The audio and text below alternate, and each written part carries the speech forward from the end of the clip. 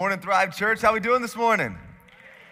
All right, it's good to have you guys with us again today as we are continuing our series in the life of David. So turn your Bibles to 2 Samuel 15, 2 Samuel chapter 15. Recently I got into a little fender bender. I took my son to the Science Museum there. If you follow me on social, maybe you saw that. And so we're just pulling in front of the Science Museum, going through to the parking deck, and then there's people on the side. I guess they let their kids out. They do. And we're just driving. All of a sudden, it's like, boom. I was like, man, I think I hit like a pylon or something. And so I just kind of pull over and look, and then somebody gets out of their car, and they're like screaming at me and yelling. And I'm like, I don't know what I was just driving. I don't know what I did. And so my son's kind of like shaken up, and it was a pretty traumatic experience for him. He's never been in a wreck before. It wasn't bad.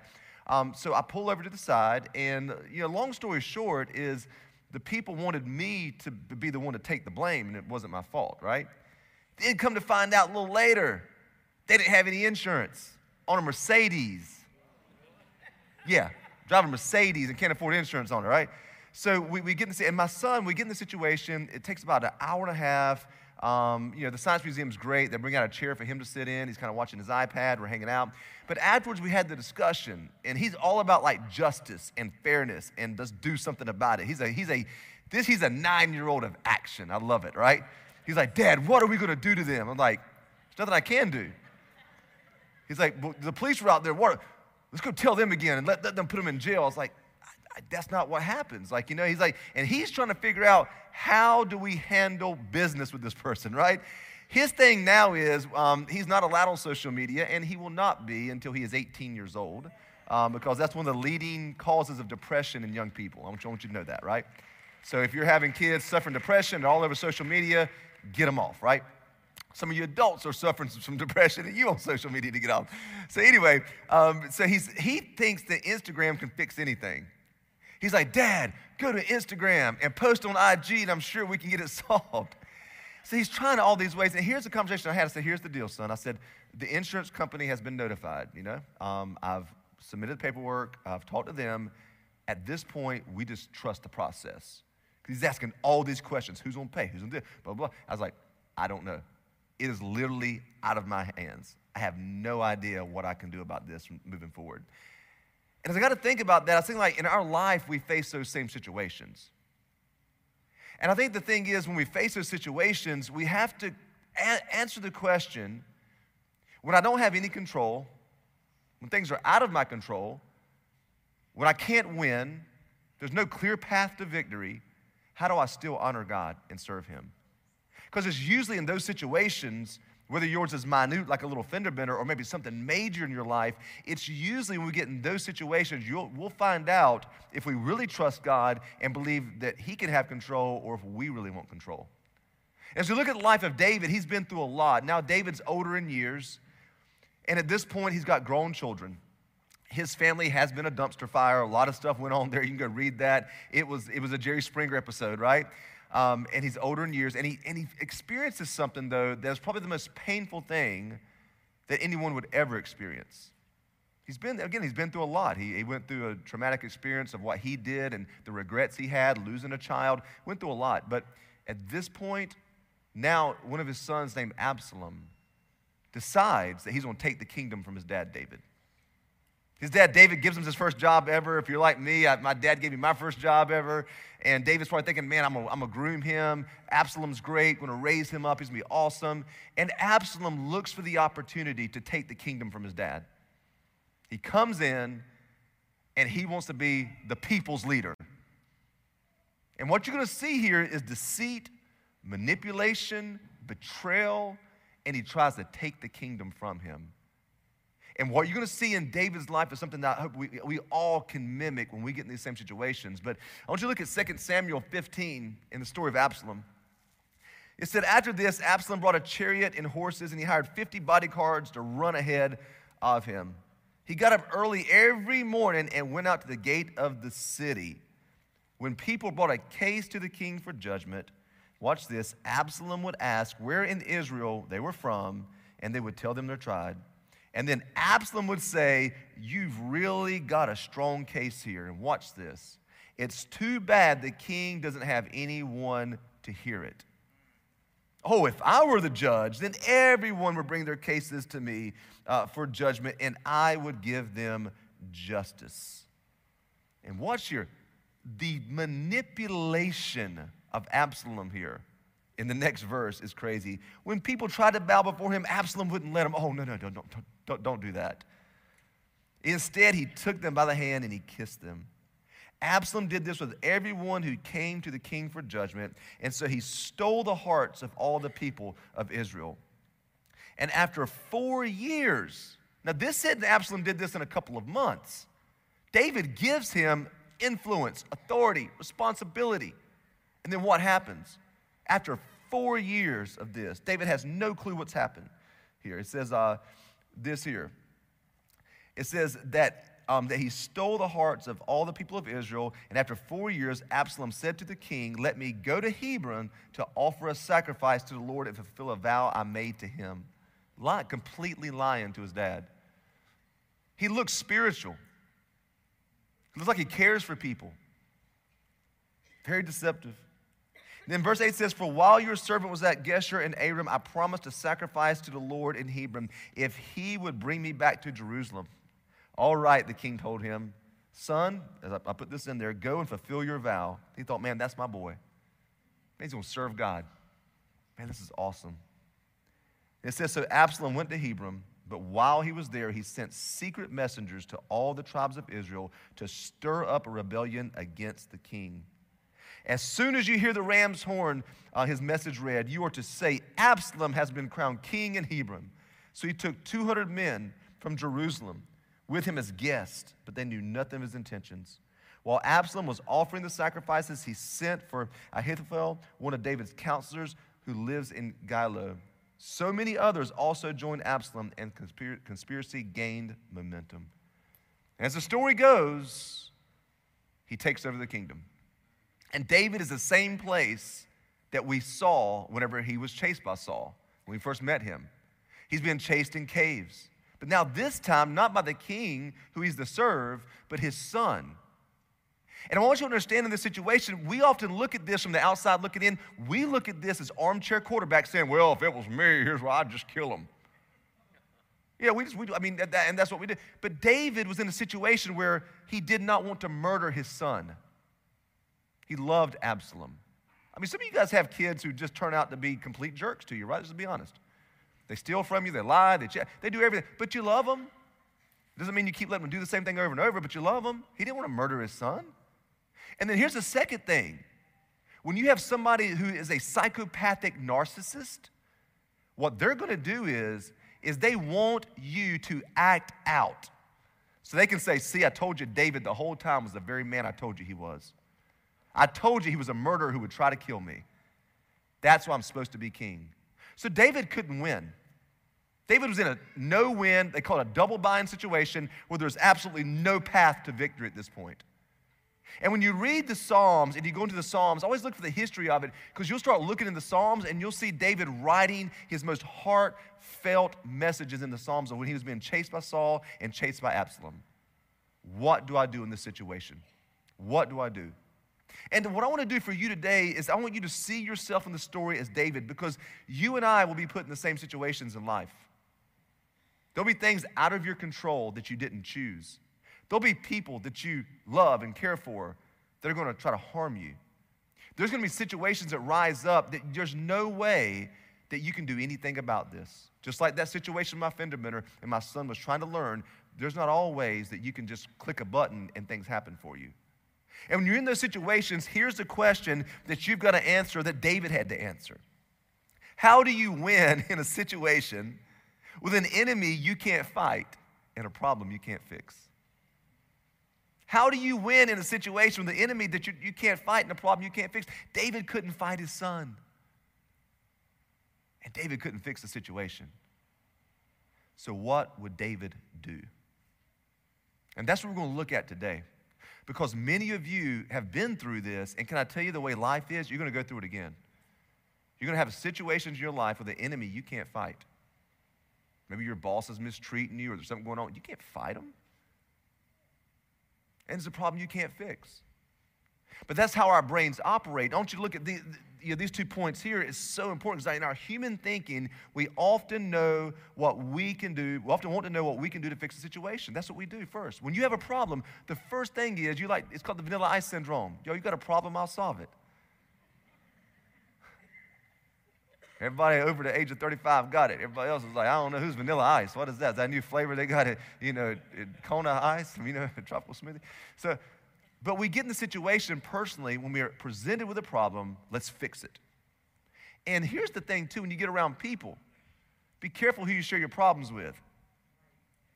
Because people often go into fix-it mode. I'll be sitting there like going through this stuff and you'll face things, especially in ministry. And Keith and I haven't slept in weeks. We're trying to figure this stuff out, and you sit with somebody, well, have you thought of this? I'm thinking, yeah, all my sleepless nights, I never thought to pray about it. Thank you. Well, if it was me, I'd just do this. That's the worst thing you can ever do when somebody else is facing something, because it's not you. Well, when I went through it, I don't care if you went through it, it's still not you. And people will be in situations in their life that sometimes there's no way to fix it. You just have to be there with them. Just be present with them. And it's okay to say, I don't understand this either. I don't know why this has happened to you. But I can tell you this, I'm here with you even though I don't understand it. And you have to do the same thing for yourself. There are situations that you cannot fix the problem. Nothing you can do about it. And that's where David was at.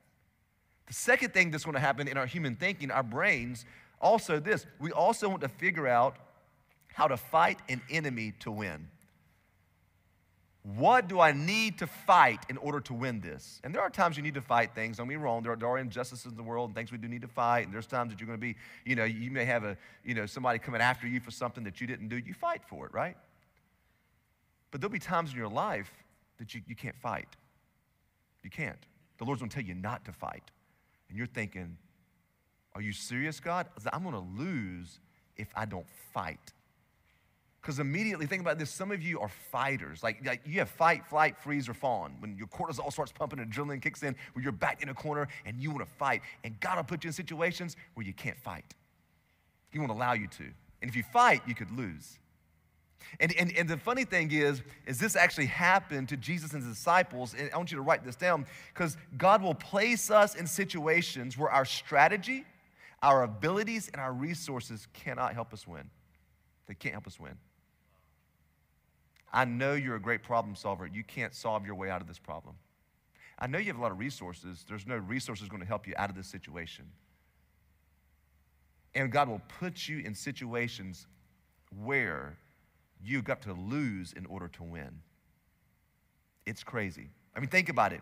Jesus, who the disciples said, this is going to be the king, the Messiah, who's going to rule and reign in Israel. He's going to take his throne, and we're going to take out the Roman Empire. We've been waiting for the throne of David to be restored, and this is Son of David that Daniel prophesied about. This is it. They all knew it. And the very night when Jesus is praying, they're like, yeah, he's going to go pray. And when he gets through praying, God is going to bring the smack down on these people. You just wait. And while he's praying, something happened to them they never thought that would happen. The Jewish leaders and Roman soldiers came to seize Jesus. In their mind, fight. Fight. This is what we're going to do, because he's going to be, if they take him, he won't be the king that takes down Rome. So look what happens here. And John records this, and John was there. He saw this as a young man. And he records this in his gospel in John 18, verse 10. It says, then Simon Peter drew a sword and slashed off the right ear of Malchus, the high priest's slave. But Jesus said to Peter, put your sword back in its sheath. And he says this, shall I not drink from the cup of suffering the Father has given me? And they didn't know what was happening. They're like, if he's taken, we lose, and it's over. And Jesus says, if you fight, we're going to lose. Because humility is the way that we're going to win this battle. Put your sword up. And friends, can I tell you, as hard as it is, you got to really, and this is where it takes having a good community of believers. This is where if you just come and sit on Sundays and this is the only interaction you have is just me talking to you and you listen to some songs, you got to have some people around you who will help you understand this is not the time to fight. This is the time to seek God. you need to be able to also read the scriptures and know what the Lord's saying to you, because you're going to have these situations come up where you want to pull a sword out and cut their ear off. How dare you do this? This is wrong. And there are situations God's going to say, you're not going to fight.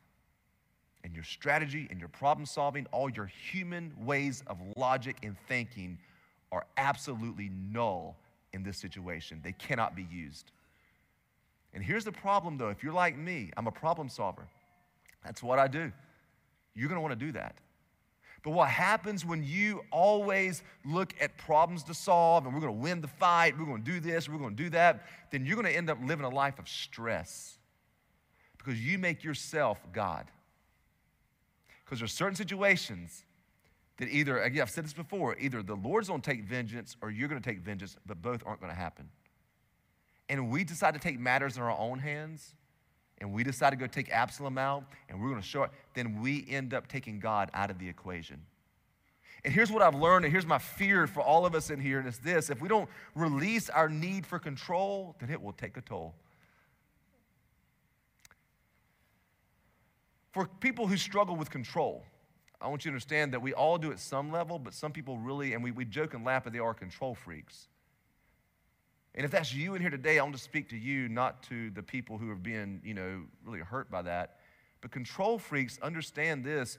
You had to learn this early on in childhood because you had a loss of control. And at some point as a little child in your mind, you said, that will never happen to me again, so you're going to control everybody around you.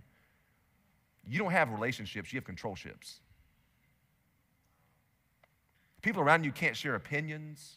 They can't have freedom. You don't trust anybody. You don't even trust God, because you're going to take it into your own hands. And what happens, the more that we take control, the more stress takes a toll on us. And that's why God tells us to worship. That's why God tells us not to worry. God tries to take that off of us, like, no.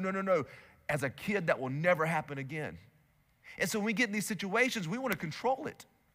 What can we do to fix it? We want to fight it. We want to come against it. We're going to do it. And when you have relationships in your life that you're completely controlling people, can I tell you, you will cause stress in your own life and resentment in theirs. God never called us to live to have control like that as a control freak. And so I want to encourage you, because if you're that person, I want to help you with that, because in a way, I used to be that person. I used to want to control outcomes and fix problems and do all that. Now I still have to fix problems, or I wouldn't be the pastor of this church, right? That's what I do. I fix problems. I don't handle complaints. Complaints go to Pastor Keith Rao. His email is keith@thrivechurch.me. Any complaint you have about anything, he's great at taking complaints from you, right? But I got to a situation one time where I never thought that I would face Absalom. I was told by pastors, and I had one pastor who was very wise, and he's not even in ministry anymore, but I sat with him. He said, the longer you're in ministry, especially in one church, which is now 12 years from me coming up in June at this church, you're going to see things that you've never seen. He said, now, if you bounce around from church to church every 5 years, you may not ever see it. And I experienced a situation where Absalom happened. I gave some people great influence and authority. I believed in them, loved them, cared for them. And underneath the surface, it was bubbling. And I never thought that a person or people would ever do this to me. And it was the sickest, most brutal thing I'd ever experienced. Never thought. And can I tell you, it took a toll, because I'm a control person. And I'm a fighter. I'm going to tell you something. If you back me in a corner, I am going to fight my way out of it. I mean, I'm 5'5". I know some of y'all, if you watch it online, you think, oh, he's fine. I am short. So when I play sports, it's either I ain't got the size, I had to be mean, right? And so I always learned that. And I learned, as a person, my dad taught me from an early age, if bullies approach you, because when we grew up, in high school, we had hazing. You ever had freshman hazing? So in high school, we had that. And they would take the guys and rip their underwear above their head and, do all those things and all that. And so my dad told me, he said, it's going to happen to you, son. And my dad, he wasn't a believer. So don't look at me like that. But my dad, far from it, he told me how to beat up a group of people if they came toward me. Sat me down at the bar one night drinking his whiskey. He's like, come here, son, let me talk to you. And he gave me step by step how to take out a group of guys. That's what I grew up in. And it happened to me. A group of guys approached me after lunch one day. I wasn't a Christian. Don't look at me like that. We didn't go to a Christian home.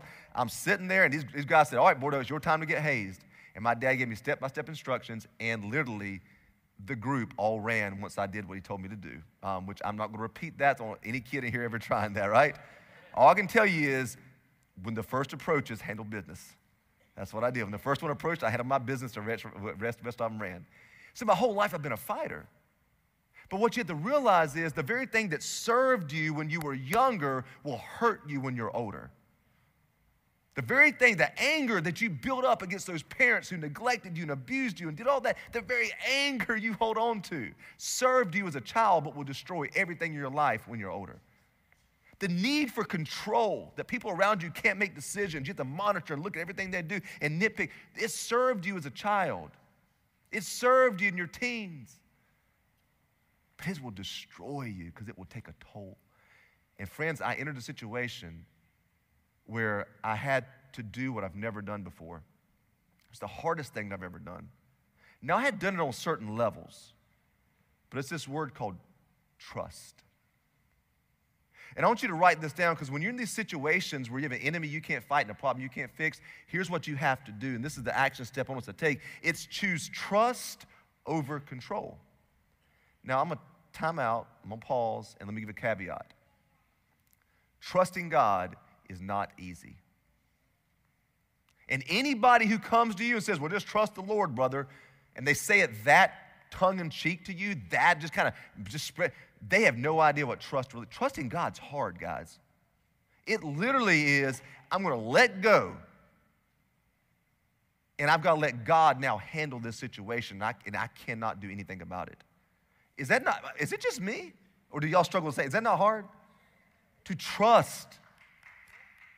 Trusting God. And I hate it, like, it drives me crazy in the Christian world.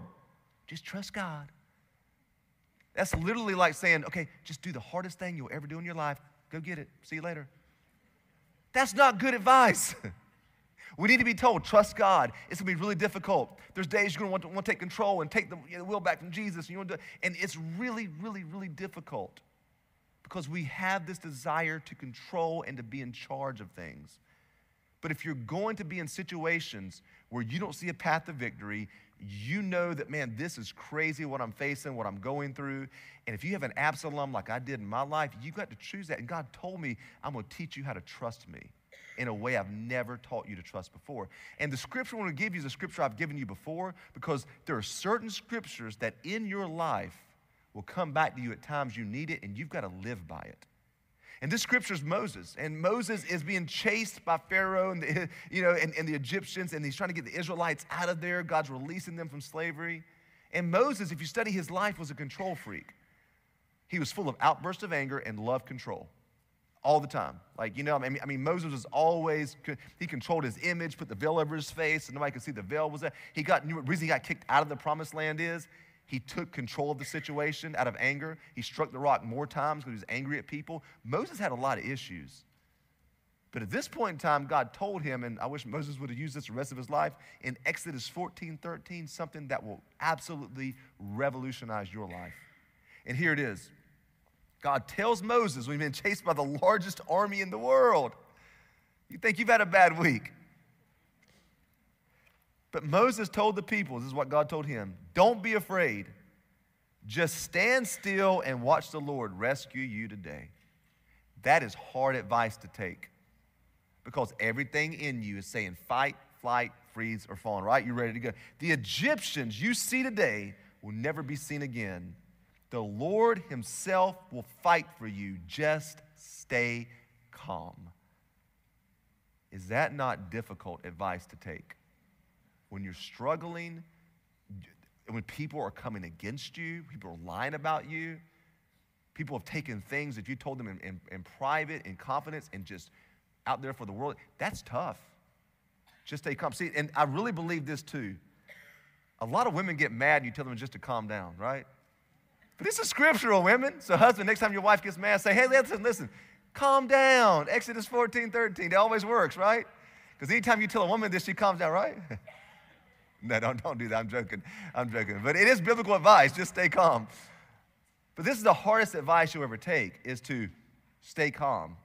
And the Lord told me that. He said, yeah. He said, you could fight back and win. You could bury the people coming against you. Bury them. If you went public with things you knew about them, it would bury them. You know what God said?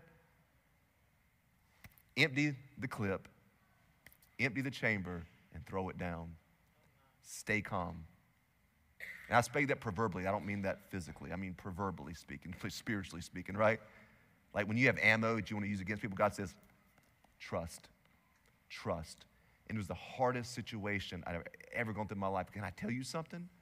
And when I tell the pastors about this, I go into detail with them. I'm talking to them, how you've been doing. This is what I think. And I tell them what God did. Boom, boom, boom, boom, boom. After that, the faithfulness of God. I've never seen his faithfulness so tangible in my life, friends. Ever. You know why? Amen. You can clap for that. You know why?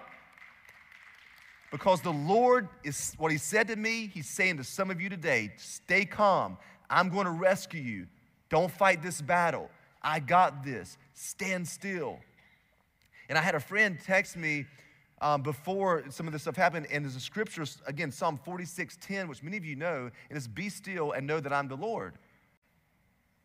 And I think there's situations in your life you just got to be still and know that he is the Lord and that he is powerful and he is faithful. My fear is, though, the more you keep taking over and taking control of situations, the less you'll ever see the faithfulness of God. And some of you have never experienced God's faithfulness. I talk about that. And God showing up in ways that only God can do it. Like that, when that happens to you, you will never forget it. You always go back to his past faithfulness. But as long as you take the situation in your hands, God says, I can't take it in my hands. And that's what David had to do. Eventually what happened to Absalom was he ended up killing himself. He was riding on a horse. He had this long, flowing, Fabio type hair. He's very vain. And he got caught in a tree. And he's hanging there, and the enemies come and kill him. That's a bad way to die, right? And David wasn't happy that happened. But that's what happens to people who act like Absalom. And let me just say, I don't think there's any in this church, but if you act like an Absalom and you're fighting unfair and you're taking low blows toward people, you're going to catch yourself in a tree and the enemies are going to destroy you. That's just a side note. I don't think anybody's here like that, but that's what happens to them. So if you have that in your life right now and you're wondering, what do I do? Maybe the Lord's just saying to you, stay calm. I'm going to fight this battle for you. I'm your heavenly Father. I'm going to step in for you. I'm going to take care of you. But you have to trust him. And trust is extremely stinking hard, guys, if you're normal like me. If you're way spiritual and you're very spiritual, maybe it's easy for you. So I want to answer the question, well, how do I do this, right? You're saying trust is hard, and I believe it, so how do I trust? And there's 3 things that have helped me out tremendously when it comes to trusting in situations like this. And the first one is, instead of fighting, operate in faith. Don't fight, operate in faith. Now, are there times to fight? Yes. If you've got a cantankerous ex and that person's trying to destroy you, you may have to fight and say, but fight fair. But there's times God will say, don't fight. Have faith. You're not going to fight this person. You're not going to fight this thing. You're going to have faith and you're going to seek me. The second thing we have to do is this. Instead of looking to win, look to worship. You are so consumed with the person or the people that are trying to hurt you, they're trying to destroy you,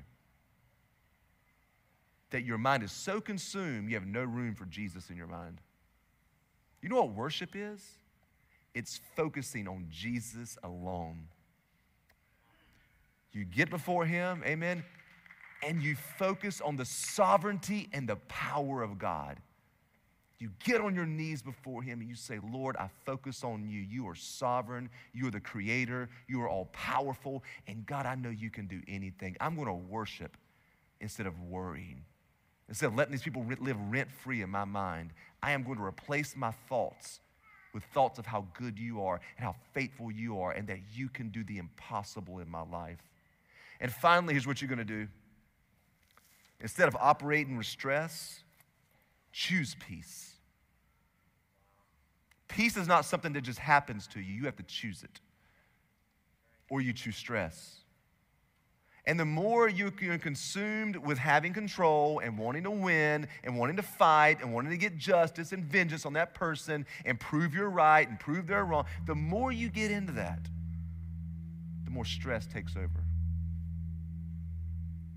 And one of the major gifts of the Holy Spirit who lives inside of every believer is peace.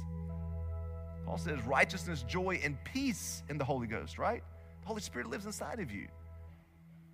Jesus wants to give you peace.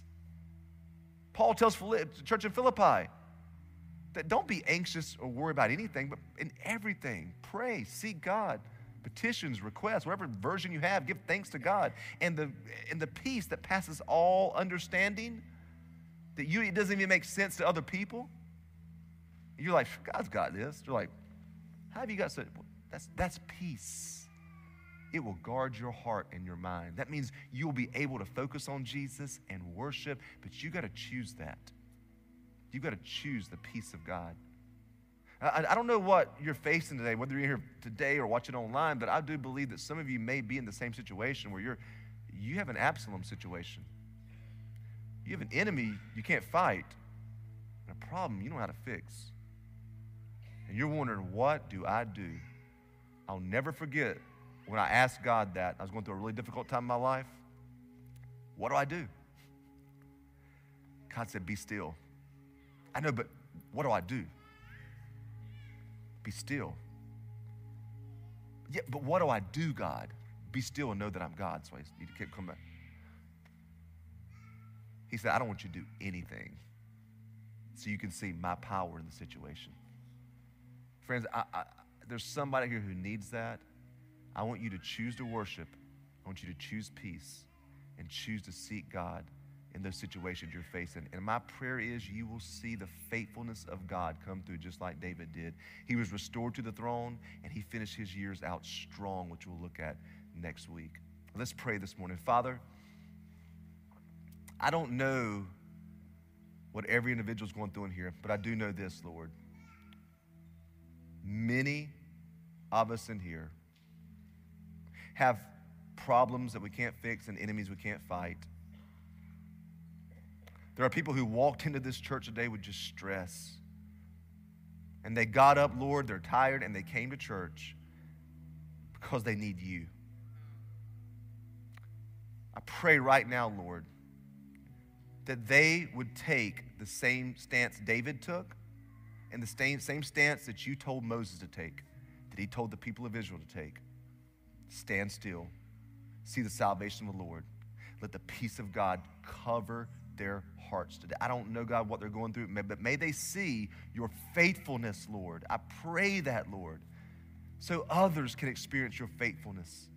So they have a testimony of the goodness of the Lord, Father, so people can share that. And I ask that, Lord, in the name of Jesus. And as we're praying today, church, and we're in this sacred mode of prayer, maybe your next step is saying, I need to give my life to Christ. That's what I need to do. I need him. I've controlled my whole life, tried to, but now I want to surrender to Jesus. If that's you in here today, whether you're in here physically or online, I want you to pray this prayer after me and take this step of faith. And it's simply praying this prayer. You say, God, I admit I'm a sinner. I believe Jesus is Lord. I believe he's the Son of God. I believe that he died on the cross and that he rose again on the third day. Today, I confess Jesus as my Lord. I surrender to him today. I choose to follow him today. I turn from my old life and receive new life and forgiveness of sins. God, help me trust you. And it's your name I pray. Amen.